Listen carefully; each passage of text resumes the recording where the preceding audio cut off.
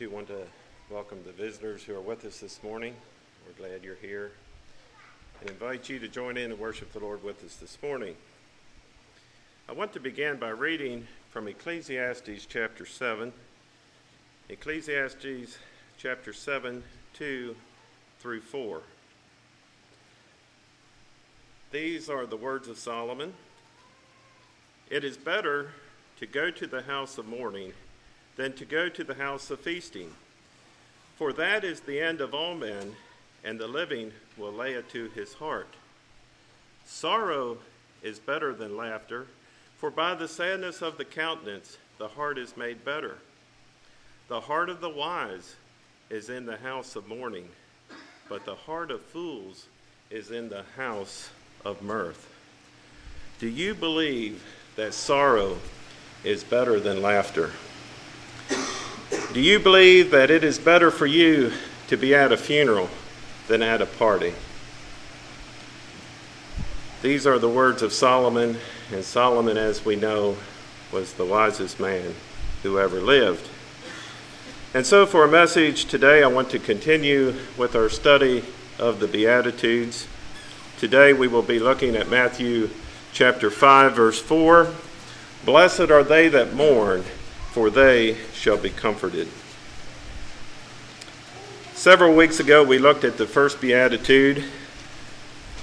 The first step towards God is a recognition that we are sinners in desperate need of a Savior. And as we saw, the idea of poor in spirit is frowned upon by our world today. However, it is the first step in becoming a blessed person. The second beatitude, as we will see today, is also frowned upon by our world. Blessed are they that mourn, for they shall be comforted. Or happy are they that mourn, for they shall be comforted. The title that I chose for my message today is The Gladness of Sadness. The Gladness of Sadness. So, what does the word mourn mean as we find it in our text? Blessed are they that mourn. What does it mean to mourn? Of the many words that have been translated mourn in our English Bible, Jesus is using the strongest one available. The mourn in our text literally means to cut or beat the chest with grief. It's the deepest sorrow that causes the heart to break. To mourn means to grieve or wail, to lament. It's the kind of grief that overwhelms a person and cannot be hidden. And so it is obvious that in this parable, Jesus is not talking about complainers or moaners or crybabies, but about those who are gripped by grief. The Arabs have a proverb, all sunshine makes a desert. All sunshine makes a desert. And you know, the land on which the sun always shines will soon become an arid place in which no fruit will grow. We know that. We know about a desert. There are certain things that only rains will produce. Hebrews 12 talks about the peaceable fruit of righteousness. Fruit that can only come through personal or through experience of sorrow or personal experiences of sorrow. And so, if to mourn is good for us, why does our culture embrace entertainment and pursue pleasures at all costs? The world will do almost anything to avoid sorrow and pain. And even many of us Christians will do almost anything to stifle sadness and turn away from tears. And yet, I believe if we are truly honest, we have to admit the truth of Proverbs 14:13, that even in laughter, the heart is sorrowful, and the end of that mirth is heaviness. The ability to cry or mourn is a gift from God. And I believe that's true. The anxiety, the pain that we can hold inside our hearts has the potential to poison our entire emotional system if it is not released in tears. And so, if it is for our spiritual and physical good, when Jesus said, "Blessed are they that mourn, for they shall be comforted." So today, how should we mourn? What is Jesus teaching? I want to consider 4 ways that we should mourn. Number 1, mourn the losses in your life. Life will bring pain. Life will bring suffering. Sorrow will come from personal loss. If you haven't experienced it, you eventually will. It's just a part of life. If you would, turn to 1 Peter. I'd like to read 2 verses from chapter 4.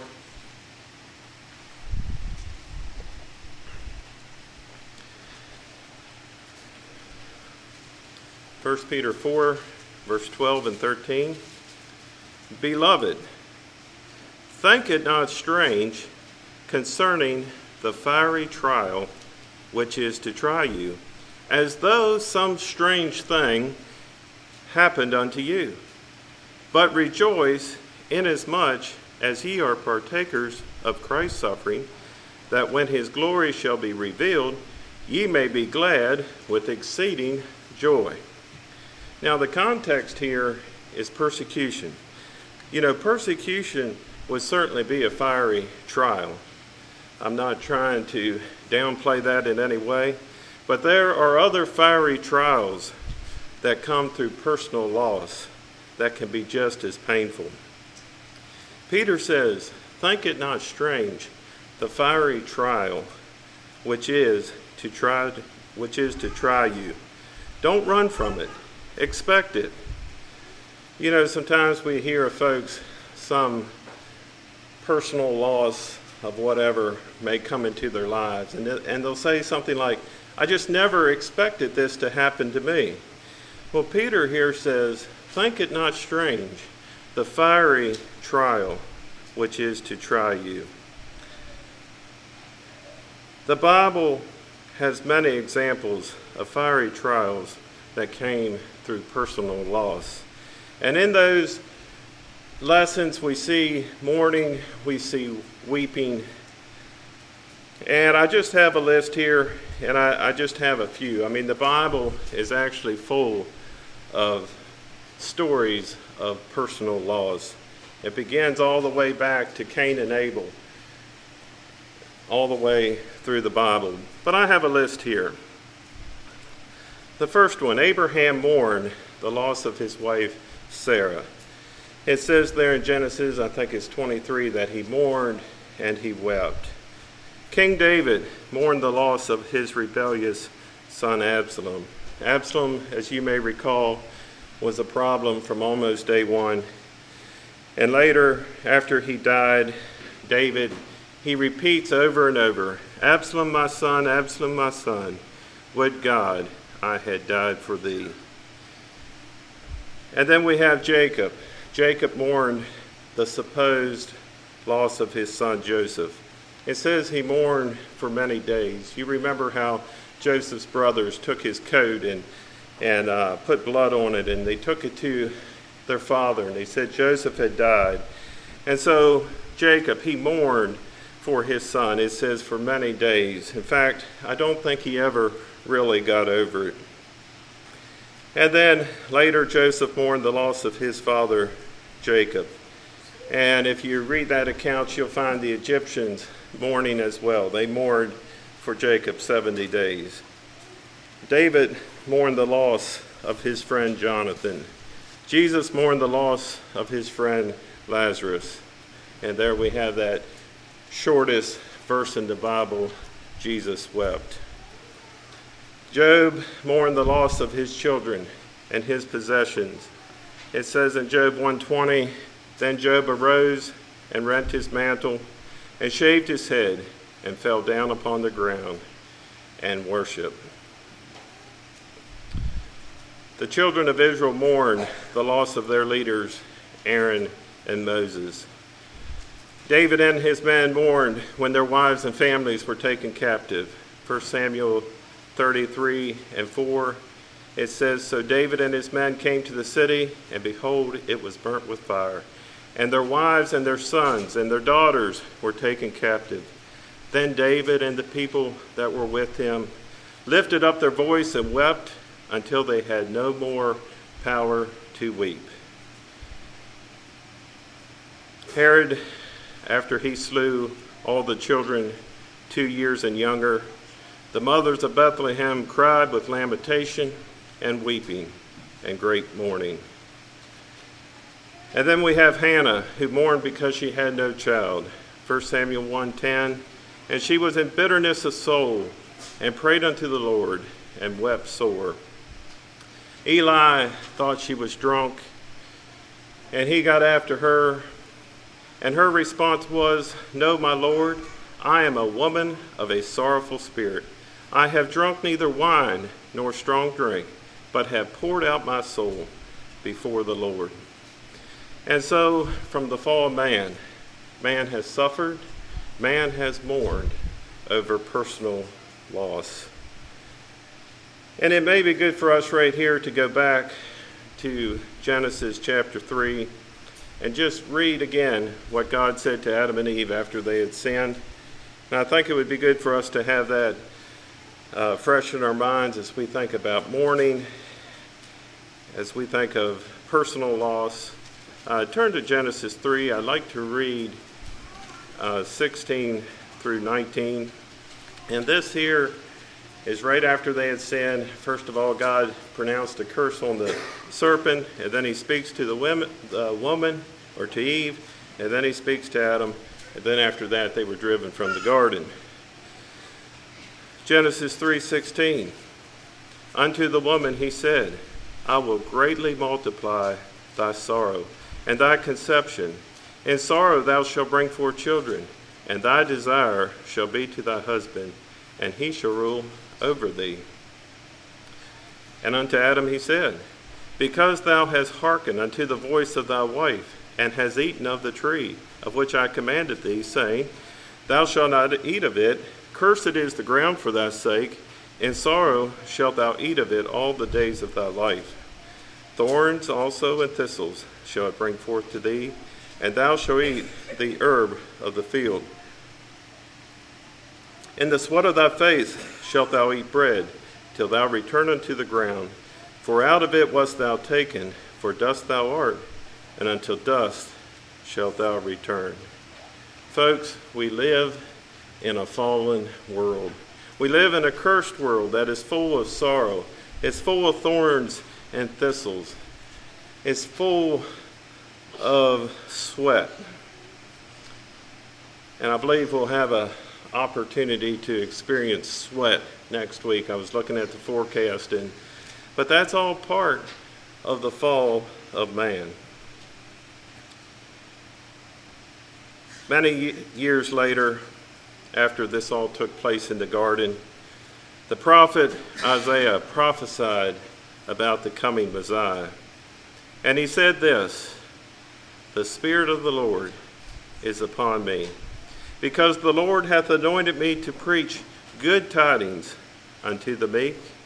He hath sent me to bind up the brokenhearted, to proclaim liberty to the captives, and the opening of the prison to them that are bound, to proclaim the acceptable year of the Lord, and the day of vengeance of our God, to comfort all that mourn, to appoint unto them that mourn in Zion, to give them beauty for ashes, the oil of joy for mourning, the garment of praise for the spirit of heaviness, that they might be called trees of righteousness, the planting of the Lord, that he might be glorified." Isn't that beautiful? Isn't that wonderful? Well, many years passed, and then one day Jesus went into the synagogue on the Sabbath day, and it says there in Luke chapter 4, it says he stood up to read. And it says there in Luke 4, he was handed the book of the prophet Isaiah.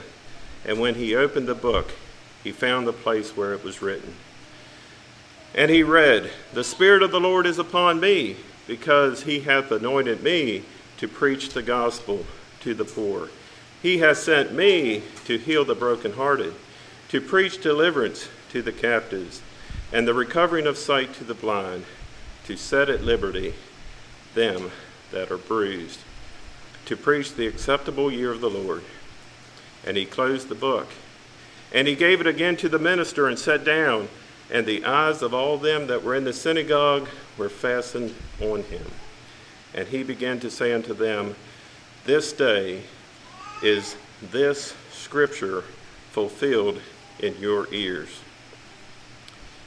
You see, Jesus said, "Blessed are they that mourn, for they shall be comforted." You see the progression. And so, as we continue with how should we mourn, number 2, how should we mourn? Be sorrowful about your own sin and sinfulness. Blessed are they that mourn, or blessed is the man that is intensely sorry for his sins. And I believe the main thrust of this beatitude is that you and I are to be sorrowful about our sinfulness. You know, several weeks ago, we looked at the first beatitude. Blessed are the poor in spirit, for theirs is the kingdom of heaven. Being poor in spirit, we learned, is being totally bankrupt before God. Remember the publican. We looked at him and his attitude of, "God, be merciful to me, a sinner." However, being totally bankrupt before God is not enough. Spiritual brokenness must follow spiritual bankruptcy. Or we could say spiritual bankruptcy should always lead to spiritual brokenness.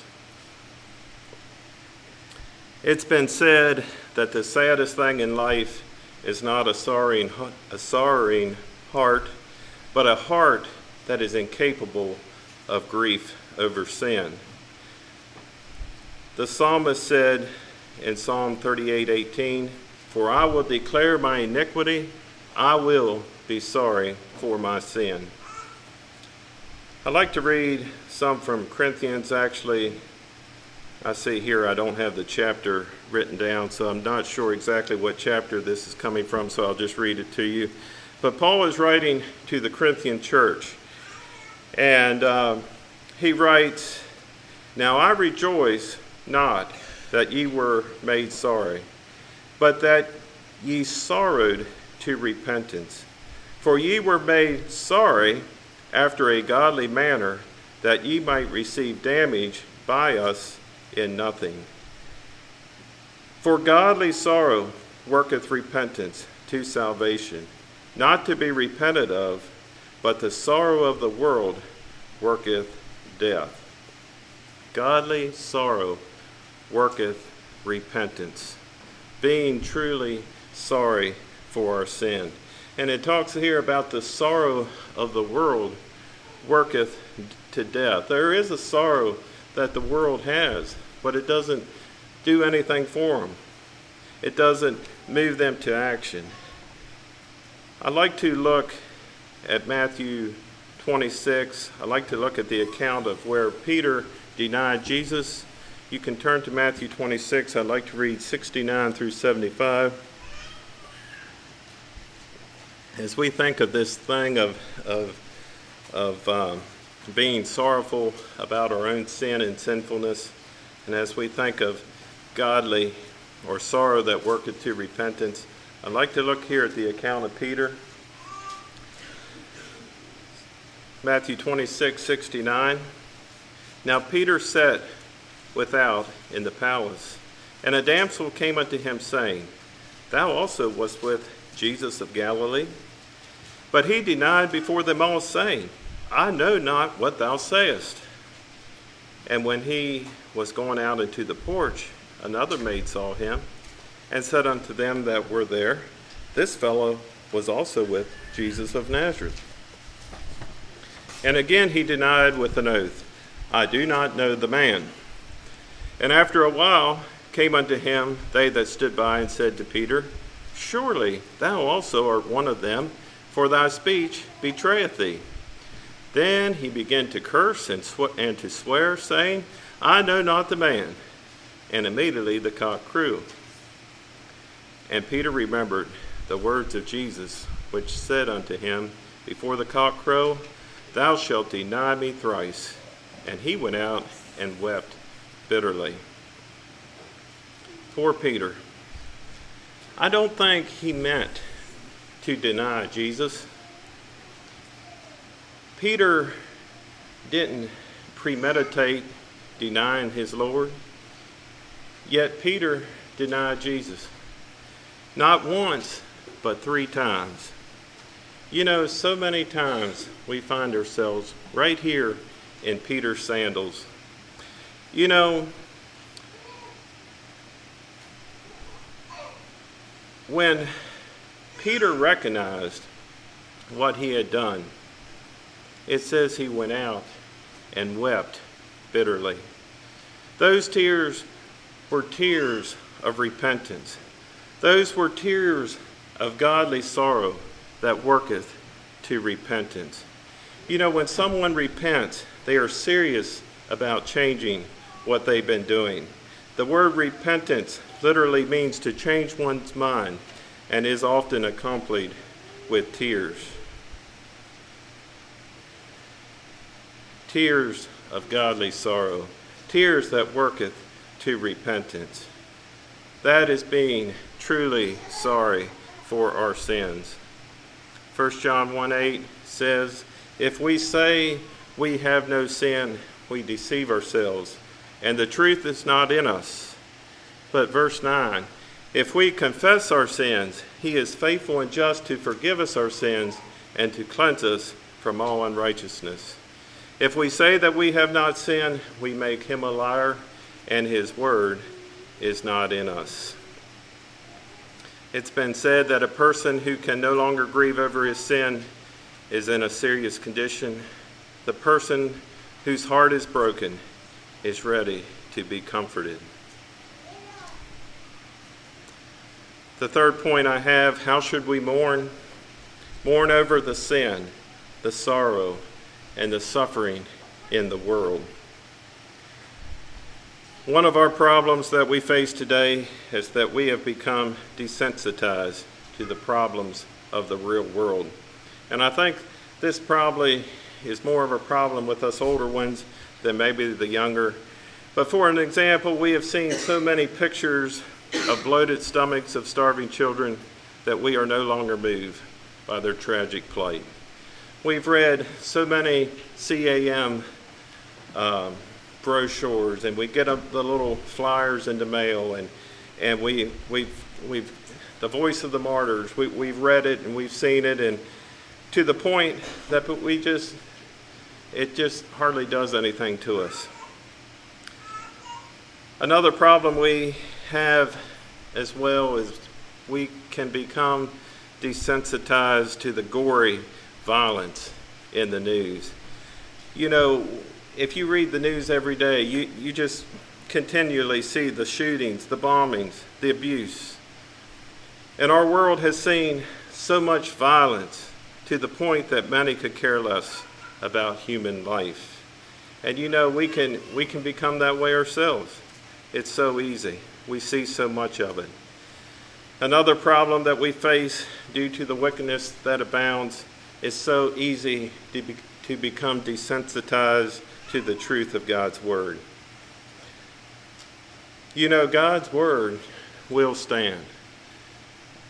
God's word will stand. The Inspirations, that they sing a song that I appreciate. The chorus goes, God's word will stand against the raging tide of those who criticize and work their evil plans. God's word will stand against the gates of hell with power to prevail. In the hearts of men, God's word will stand. And so the fact is that Jesus Christ is the same yesterday, today, and forever. And I'd like to look briefly at what Jeremiah had to say about his day. You know, Jeremiah, his day was so similar to our day. You can turn to Jeremiah. We'll look at just a few verses in Jeremiah. The first reference is Jeremiah 6:15, or you can turn to Jeremiah 8:12. It's the same verse, whichever one you get to first. But Jeremiah, he's talking about his day and what he was seeing. Jeremiah says, "Were they ashamed when they committed abomination? No, they were not at all ashamed, nor did they know how to blush. Therefore, they shall fall among those who fail. At the time I punish them, they shall be cast down, says the Lord." Like Jeremiah, we live in a world that no longer blushes at the sins that the Bible calls the sins of the flesh. In Galatians 5, we have a list of sins that our world no longer cares about: adultery, fornication, uncleanness, lasciviousness, idolatry, witchcraft, hatred, variance, emulation, wrath, strife, seditions, heresies, envyings, murders, drunkenness, revelings, and such like. And even though our world no longer blushes at these things, it doesn't change the fact. God's word will stand. The Bible says that those who practice such things will not inherit the kingdom of God. And so Jeremiah, as we know, he was known as the weeping prophet. It seemed like he was the only one who literally wept over the persistent sin and the coming destruction because of that sin.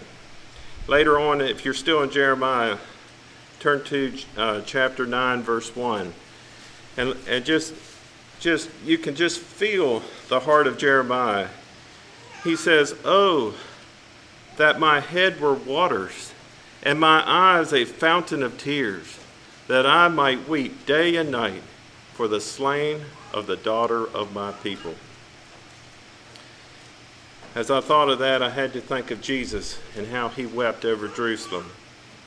If you would like, you can turn over to Luke chapter 19. Luke chapter 19, Jesus is looking out over Jerusalem. 1941.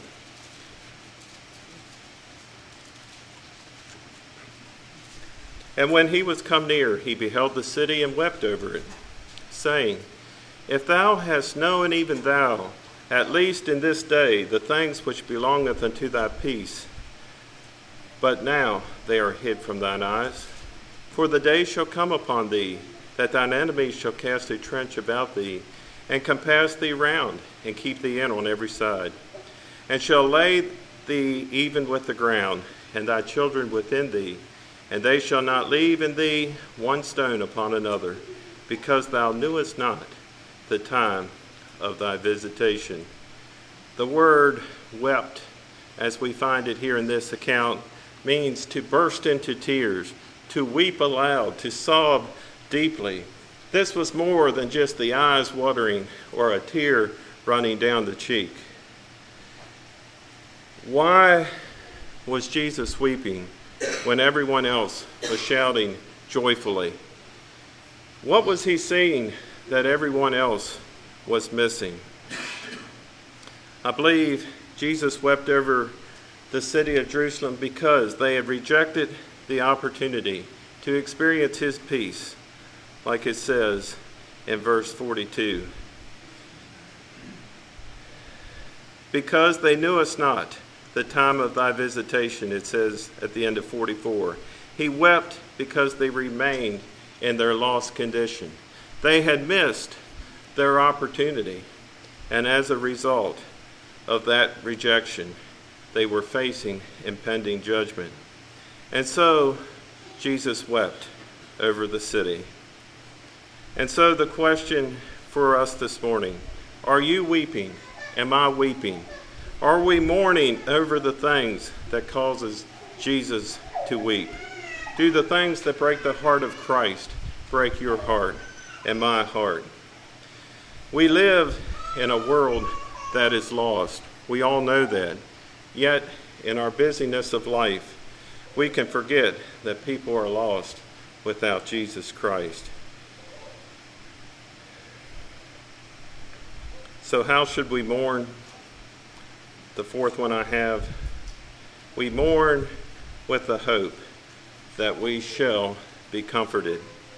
The psalmist said, weeping may endure for a night, but joy cometh in the morning. Jesus said, blessed are they that mourn, for they shall be comforted. Comfort is coming. I find the word comfort an interesting word here. The word comfort means to come alongside as an advocate. And I find it interesting that Jesus, in talking with his disciples, he referred to the coming Holy Spirit as a comforter. And I got looking, the same word, comforted that we find in our text, and the word comforter that we find in John 14:26 comes from the same word. And we know that the Holy Spirit is a comforter. He comes along beside us. He dwells with us. He guides us into all truth. Jesus said, blessed are they that mourn, for they shall be comforted. As we think about the promised comfort, I have several truths for us to remember when we are filled with grief. And the first one is God sees your tears. The psalmist says in Psalm 56, verse 8, thou tellest my wanderings, put thou my tears into thy bottle. Are they not in thy book? And I found this verse interesting. I didn't meditate on it a lot, but the fact that God is recording the tears that are shed. Are they not in that book? The psalmist says, God sees your tears. God sees your loss. And I came onto a verse in just last evening as I was working on this, finishing it up. But it's an interesting verse, and I found it in the story of the rich man and Lazarus. And I'd like you to turn over there to Luke 16:25. Now you remember the story of the rich man and Lazarus. Lazarus was a beggar. He laid at the gate of the rich man. It says his body was full of sores, and they must have been oozing because it says the dogs came and licked his sores.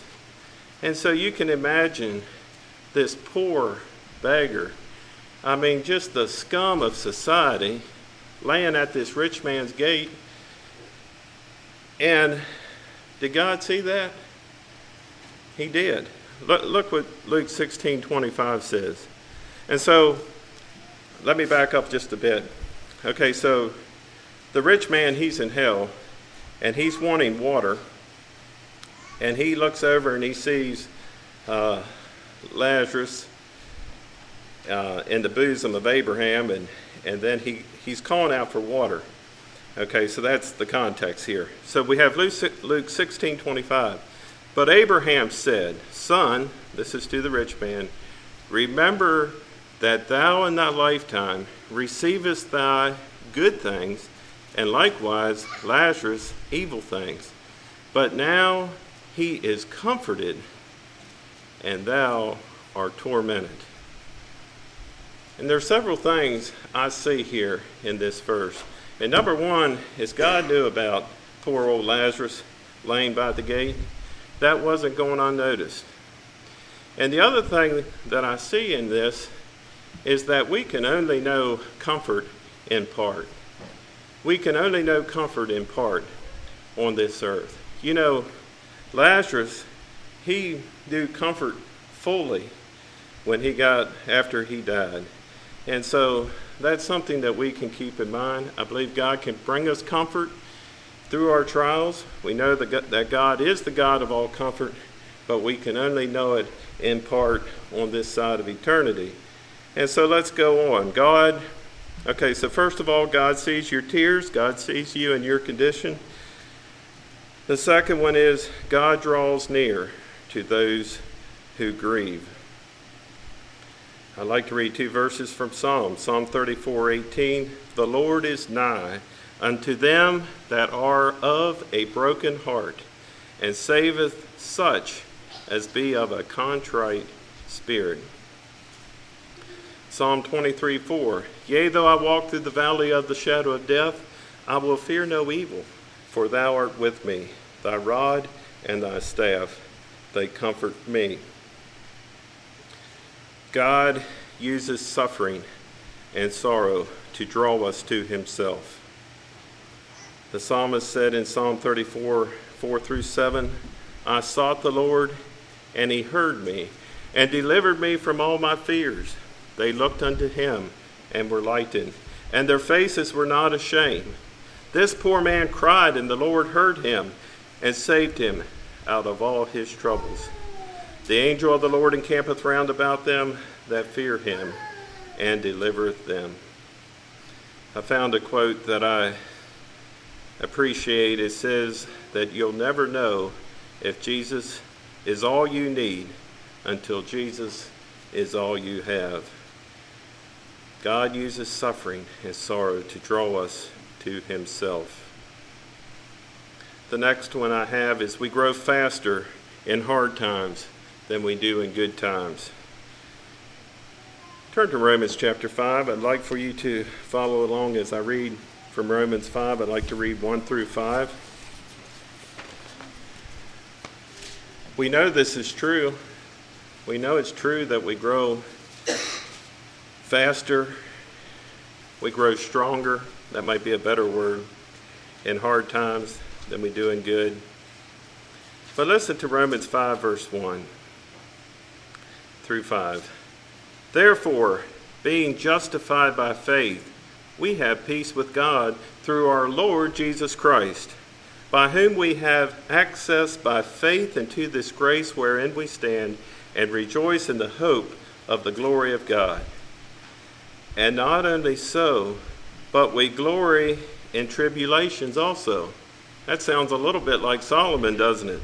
Knowing that tribulation worketh patience, and patience experience, and experience hope. And hope maketh not ashamed, because the love of God is shed abroad in our hearts by the Holy Ghost, which is given unto us. I think that's very clear. Let's go to the next one. Our pain helps us to minister to others. 2 Corinthians 1:3-4. Blessed be the God, even the Father of our Lord Jesus Christ, the Father of mercy, and the God of all comfort, who comforteth us in all our tribulation. Why? That we may be able to comfort them which are in any trouble, by the comfort wherein we ourselves are comforted of God. Isn't that wonderful? You know, there's some things that I really can't comfort people in because I haven't experienced it. But you know, I was able to encourage a man, not this past week, but the week before, who needed a hip surgery. And I told him all about mine and how it went and what I had done. And you know, he got done. He said, yeah, you know, people have a lot of advice for me, but I wanted to hear it from someone that actually had it done. Makes a difference, doesn't it? It really does. I was glad I could bless him, even though it wasn't that great to go through the surgery. But so now I can bless someone else. And so we bless each other. You know, that's